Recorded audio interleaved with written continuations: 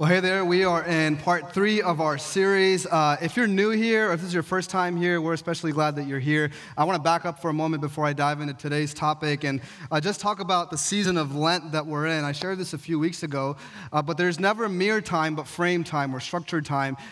Scripts that have been handed to us that we follow on a daily basis, and sometimes that looks like a calendar that we follow. For example, if you have a child in the school district, in a few weeks you have spring break. That means you take time off or you take your kids on a vacation and so forth. And there are so many different calendars and things, structures, scripts that we follow on a daily basis from culture. And for centuries, Christians have countered the pull of culture by following what's called the church calendar. The church calendar has its own seasons when it calls us to remember Christ and embed ourselves not just within the story of what's happening within the world, but within the story of Christ. And in the church calendar right now, we are in a season of Lent. And Lent, if you're not familiar with it, is simply a season where we look inwardly to see our brokenness and allow God to meet us there. And so this is a season that we're going on for a few weeks leading up to Easter, and there are challenges and prompts and resources for you at outerwest.org/Lent. Every day there's a communal prompt that we're calling all of us to follow and so forth.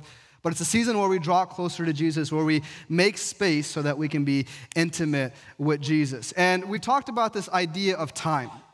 And for many of us, here's what time looks like. Seconds, you have minutes, you have hours in a day, you have days, you have weeks, you have months, you have years, you have decades, and so forth. And we know that we have time, but here's one aspect of time that we never think about and we feel uncomfortable thinking about is although we have time, none of us have unlimited time. You just lost a second of your life. Just lost another second. Since you've been at church this morning, you've lost about 25 minutes of your life.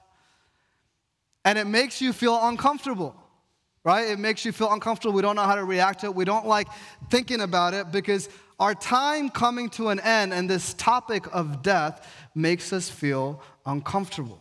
Sorry you showed up to church on the Sunday where we're talking about death. If you're in that boat, I know what it's like because I remember my first experience with death. I was about 6, 7 years old, and my parents took me to an open casket funeral. Thanks, Mom and Dad. And I remember it was in India, and it was outdoor. A lot of funerals in India are outdoors, and I vividly remember like it was near a railroad track, and it came in the service, it was time for you to walk up to the casket, and people would pay their respects to this person and look at the body and move on. And here I am literally seeing death in the flesh, in person, experiencing it, and I walk up to this casket with my mom, and I faint, and I pass out. And then what I remember later on is waking up and my mom pouring water on me, and I woke up in a house that was nearby. But this experience forever shaped my view of death. It was very uncomfortable for me. It was an unpleasant experience. I was afraid of death because I began to imagine the people in my life that I loved in that same casket. And it haunted me forever. People would talk to me about loved ones passing away, and I got really uncomfortable, or I would be at funerals in church and feel really depressed. This is how bad it got. When I was a teenager, I used to write out, because I thought about it so much, there was this unhealthy obsession with it because of this one experience that I had. I used to write out the speeches that I would share at my parents' funeral as a kid because I was so obsessed with it, and I was afraid of it, uncomfortable by it. And I don't know about you, but maybe some of you are here and you're uncomfortable with this topic of death. Even this morning as I'm sharing, you're probably thinking, why can't you talk about something else than death? The reality is that mortality is difficult for human beings to grasp. And because we're afraid of it, and because we don't like talking about it, and because we're uncomfortable with it, what we do as people, as human beings, is we deny it. We delay it. We try to get around it. Here's some of the ways that we do that. Because we don't like talking about it, even in our language, it comes out as we get older. We say, 40 is a new 30. Or we say 60 is a new 50. We say 80 is a new 70. I don't know if 80-year-olds are saying that. But even in our language, we try to get around this idea of dying. I don't know if you know this, but us Americans, we've been labeled a death-denying culture. Because a lot of what we do has to do with trying to get away from it. Think about the anti-aging industry. It is a $60 billion industry in our country. And experts predict that it's going to go up to a $100 billion industry just in a few years. There are 38 anti-aging labs in the entire world 28 of them are found right here in the United States of America. And so what happens is as our bodies begin to decay and we near death, what we do is we find ways to age slower. We find ways to deny it. We cover up wrinkles with makeup, gray hairs with dyes. If you don't have hair, you throw a toupee on. We inject our bodies with fillers so we look young and vibrant. We get cosmetic surgeries because facing death is not really welcomed in our culture, in the Western culture that we find ourselves in. And I see this in the church world at times too. I'm going to pick on the church world for a moment. But you ever go on YouTube and you see all these videos of worship bands and churches, and there are these amazing songs. But next time you do that, take a look at who's on the stage. You never see a 60-year-old with gray hair and wrinkles leading worship. It's always 30, 40-year-olds that are good looking and dressed the same. Even within the church evangelical world, we've gotten uncomfortable with decay and nearing death. All I have to do is hop on a FaceTime call with my dad to be reminded of this. Literally last week, I FaceTimed my dad, and the first thing he says is, Alan, all you have to do is go to Turkey or India. They have really cheap hair transplants. He's like, you have to do it now, because if all your hair falls out and then you get a hair transplant, it'll be obvious. People are going to say you were bald, now you have hair. You got to do it now before it's too late. And I'm like, yo, I just wanted to talk to you, and you are attacking me as a person. Calm down. We're obsessed with not decaying, not getting older. We're trying to get around it. I don't know if you know the industry of cryogenics. It's when people that are wealthy enough, what they've done is they freeze their bodies when they die in hopes that in the future technology will catch up and their bodies will be resurrected. In so many ways, we're trying to get around what's inevitable. That one day our life on earth will end, that we do not have unlimited time. There's this whole other field that human beings are studying. I don't know if you've heard of it. It's called mind uploading. And what it is they're trying to figure out is when we die, can we take our minds and put it into a computer so that our minds live forever, although our bodies pass away? We're obsessed with trying to get around death because we are so afraid of it. We are uncomfortable with it. And in many ways, we've been able to delay death because of modern technological advancements and modern medicine, which is great. We've been able to literally delay the inevitable. For example, in 1900, the average life expectancy of a person in America was 47 years of age. In 2024, it's 79 years of age. That means that over the course of over 100 years, we have been able to increase our life expectancy average by over 68%. We've been able to double it. So we've denied it, and we've even, because of resources and technology and medicine, been able to delay it. But the reality is that none of us can escape the inevitable, that our life will come to an end. And we get uncomfortable with it. When someone tells you that someone passed away, emotionally, we get awkward. We don't know how to react to it. So where do we go from here? What do we do about death? And why are we talking about death during Lent? See, Lent, in the season that we're in, gives us an opportunity to pause and reclaim a healthy perspective on what it means to die. And it starts with this one fundamental aspect, because we are reminded during Lent that mortality as human beings is okay to embrace. And here's why. In my office, when you walk into my office, some of you may have seen I have these 5 statements on the wall, and some of you have said they're depressing, but they're not for you, they're for me. And it says things like, you're not that important, life is not about you. And one of the statements just says this: your life will end, period. And under it, I have this verse. And it's out of Genesis chapter 3, verse 19, and it's God speaking to Adam, and he says this: for dust you are, and to dust you will return. God speaks this to Adam, and there's something so grounding about it when I remind myself of it, as we remind ourselves of it, because at times it's so easy to feel like we're in control of our lives. So easy to feel like we'll just live forever, that what we're experiencing, the beauty of life, will just keep on going. Because we have more resources than most around the world, and we've been able to delay death through technological advancements. But during Lent, we remind ourselves that we are finite, fragile human beings, which means that our lives are completely and solely in the hands of God. There's something grounding about accepting and surrendering our physical bodies to Jesus. But do we stay there?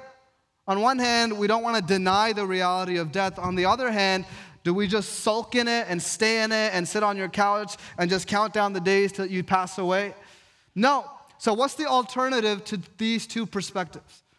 See, the gospel offers another alternative.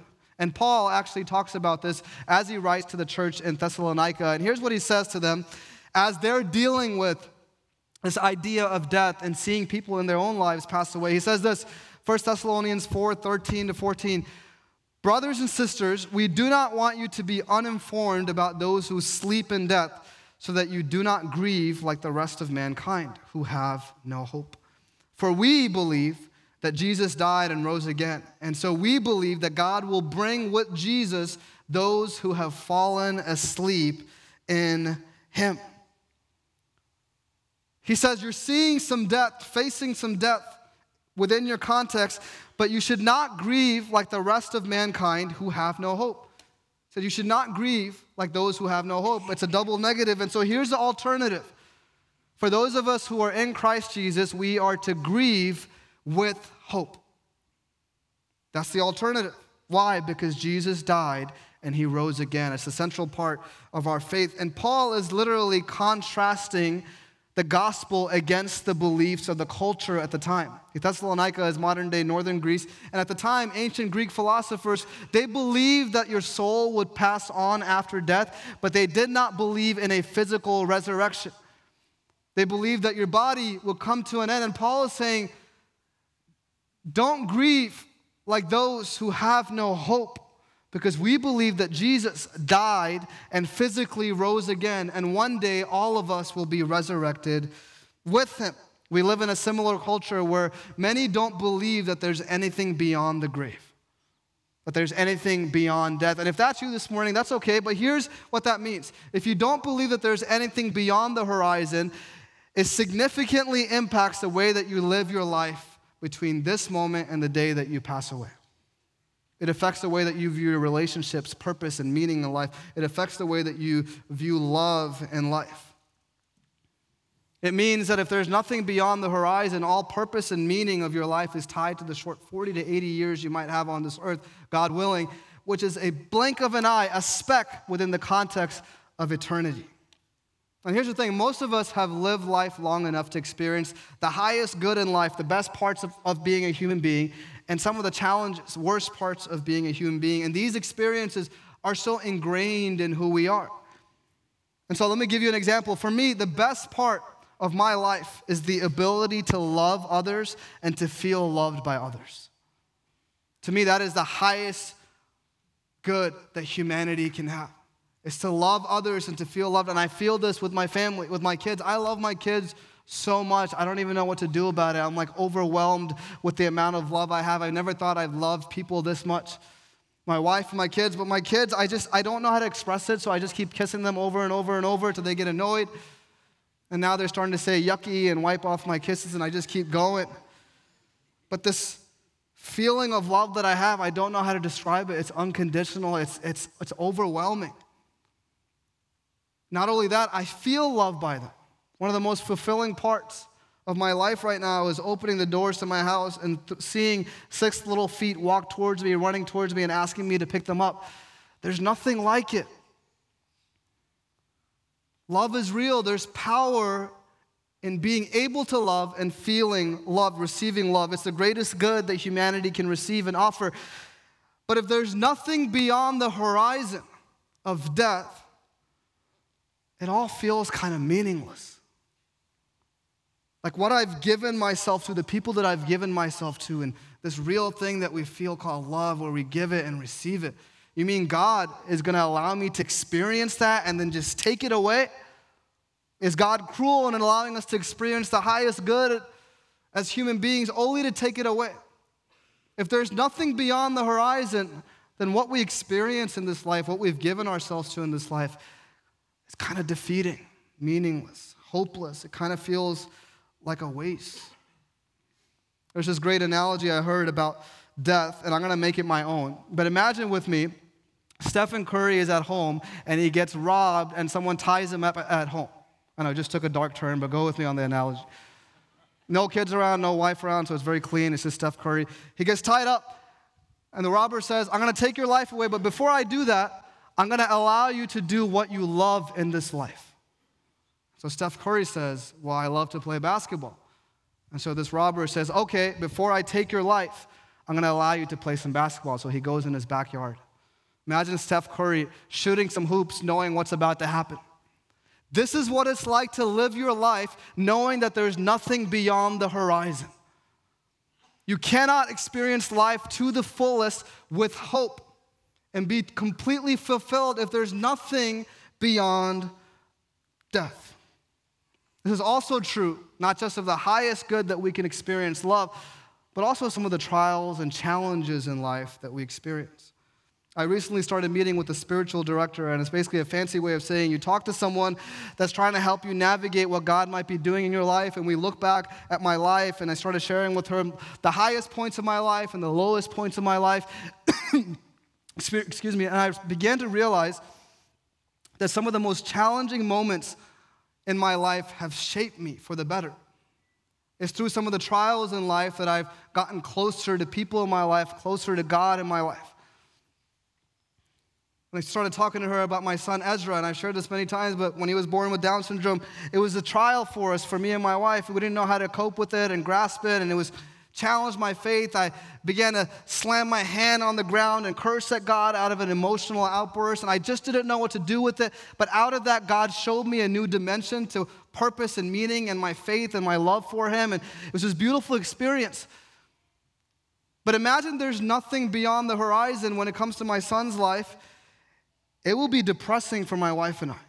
Here's what it would look like. We would just look at the stats. In fact, when we left the hospital after he was born, they gave us like this thick of a binder, and I was flipping through it the other day as we were cleaning our office, and it just has, here's what he's capable of doing. Here's what's going to happen to him. He might develop this disease and this disease. And when we view him as 6 months old and having open heart surgery, and then the doctors say he might need another one later on in life, and then they say his average life expectancy is 40 to 50 years, that means I might outlive him and he might develop Alzheimer's, and then it's overwhelming, the trials and challenges in life.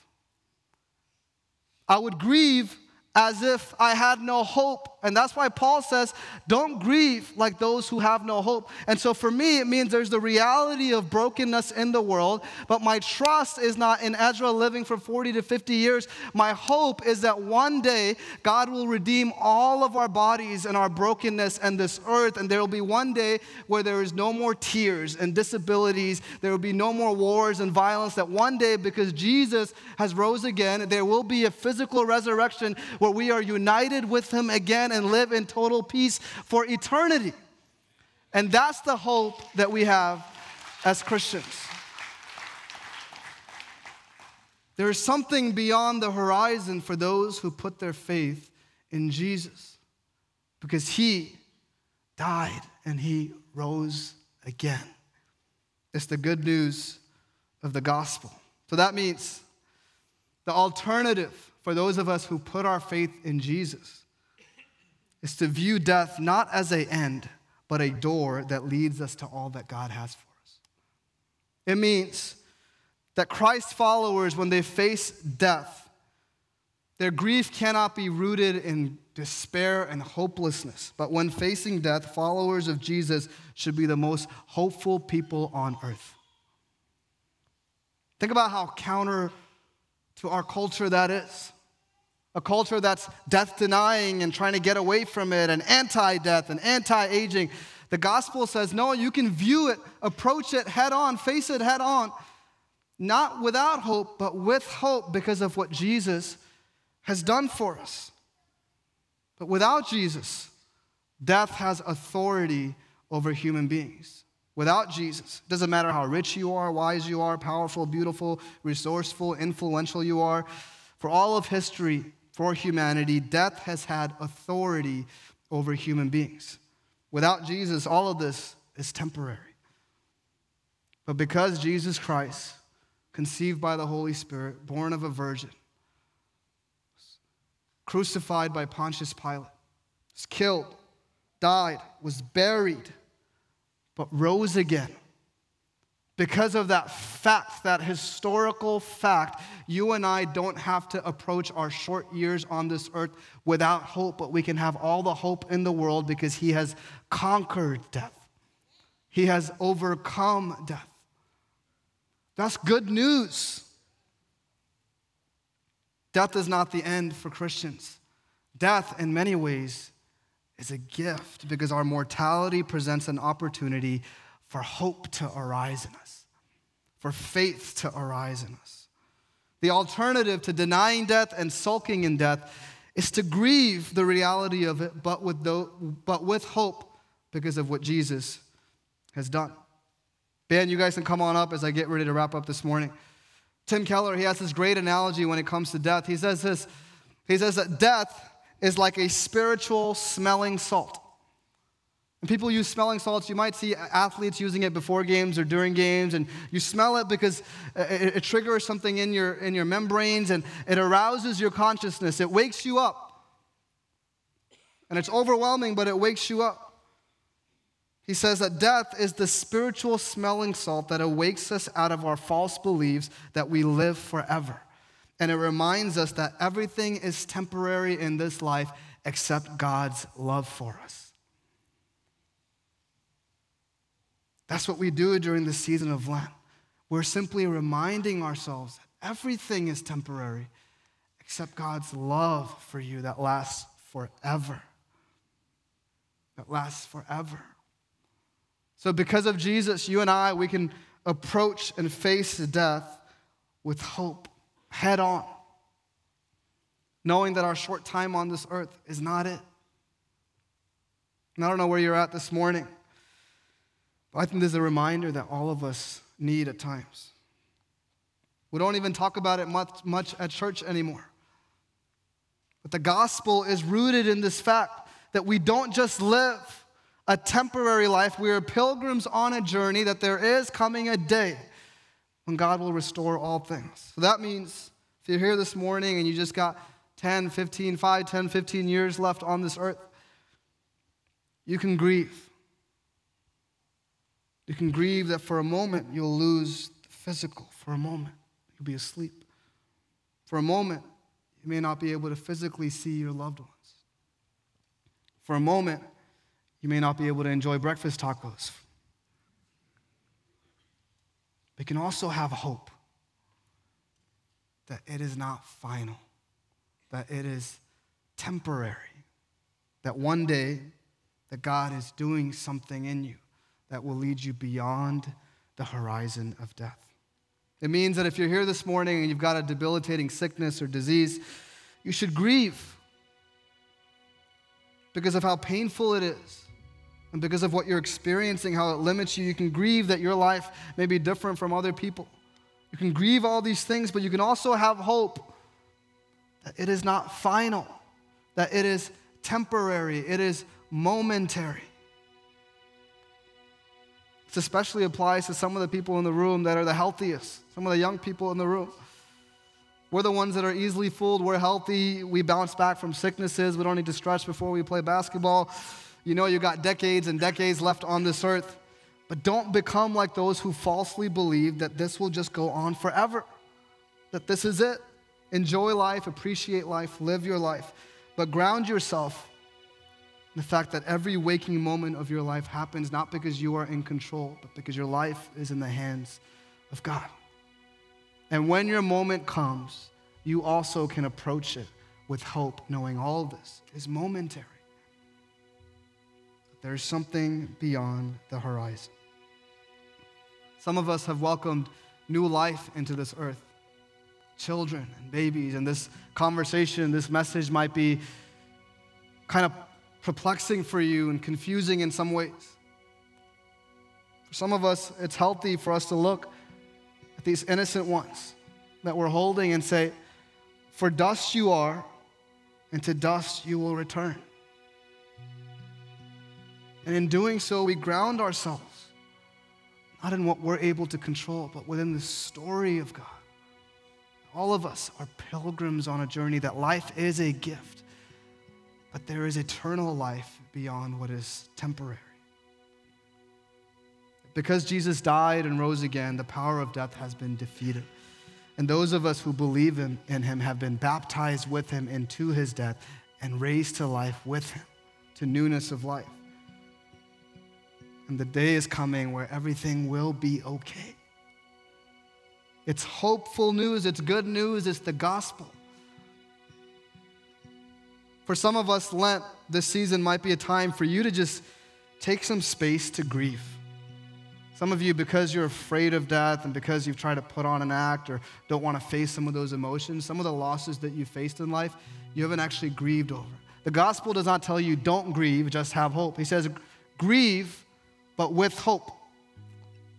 So for some of you, this might be a moment for you to look back on your life and grieve.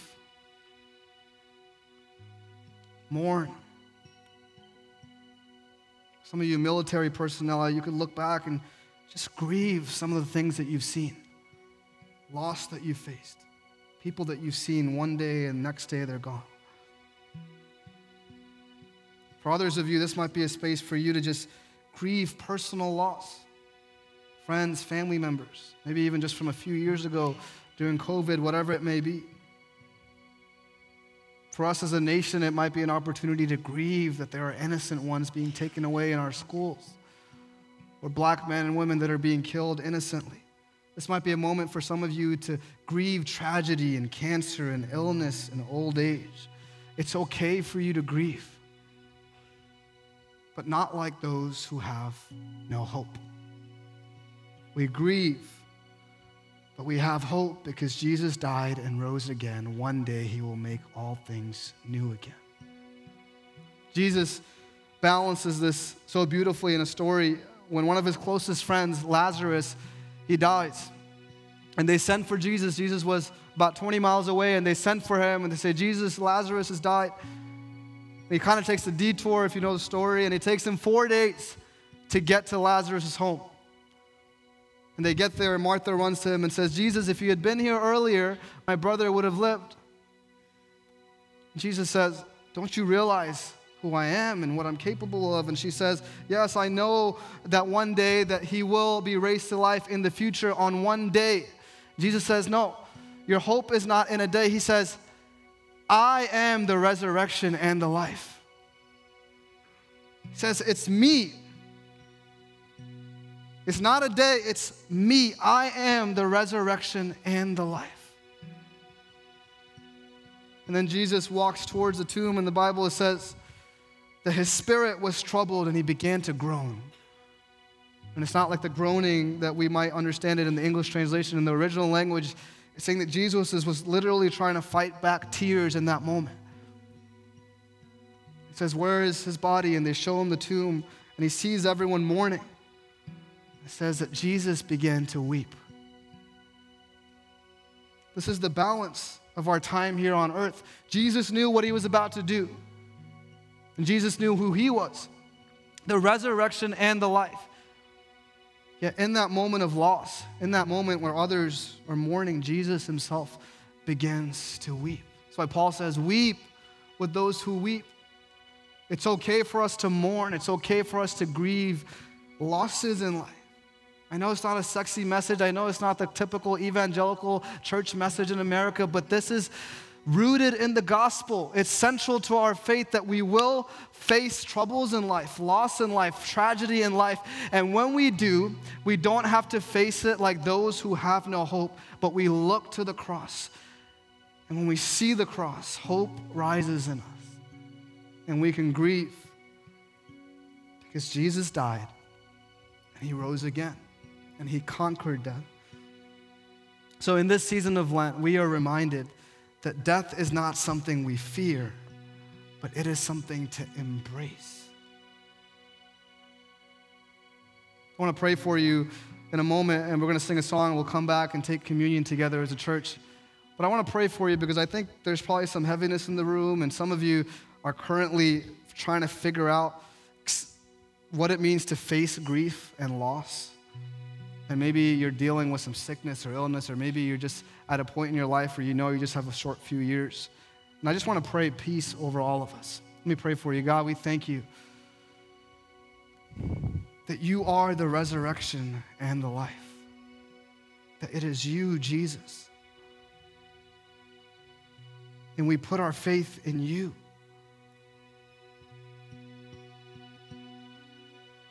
We thank you, Lord, that you hold the keys to death and Hades. So this morning, whatever it is that your people are going through,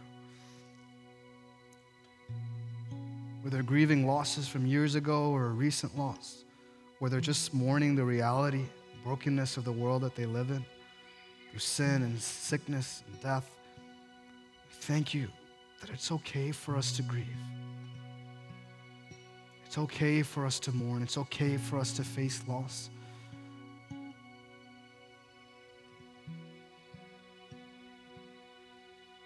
But we grieve not without hope. Our hope is that one day you will redeem and restore everything. The earth that we're sitting on, the cosmos, our physical bodies, that all things will be made new in you. That we live this life, we enjoy this life. We pray when we're sick so that you would heal us and be with us. But we still understand that we are pilgrims on a journey and that we are prepared.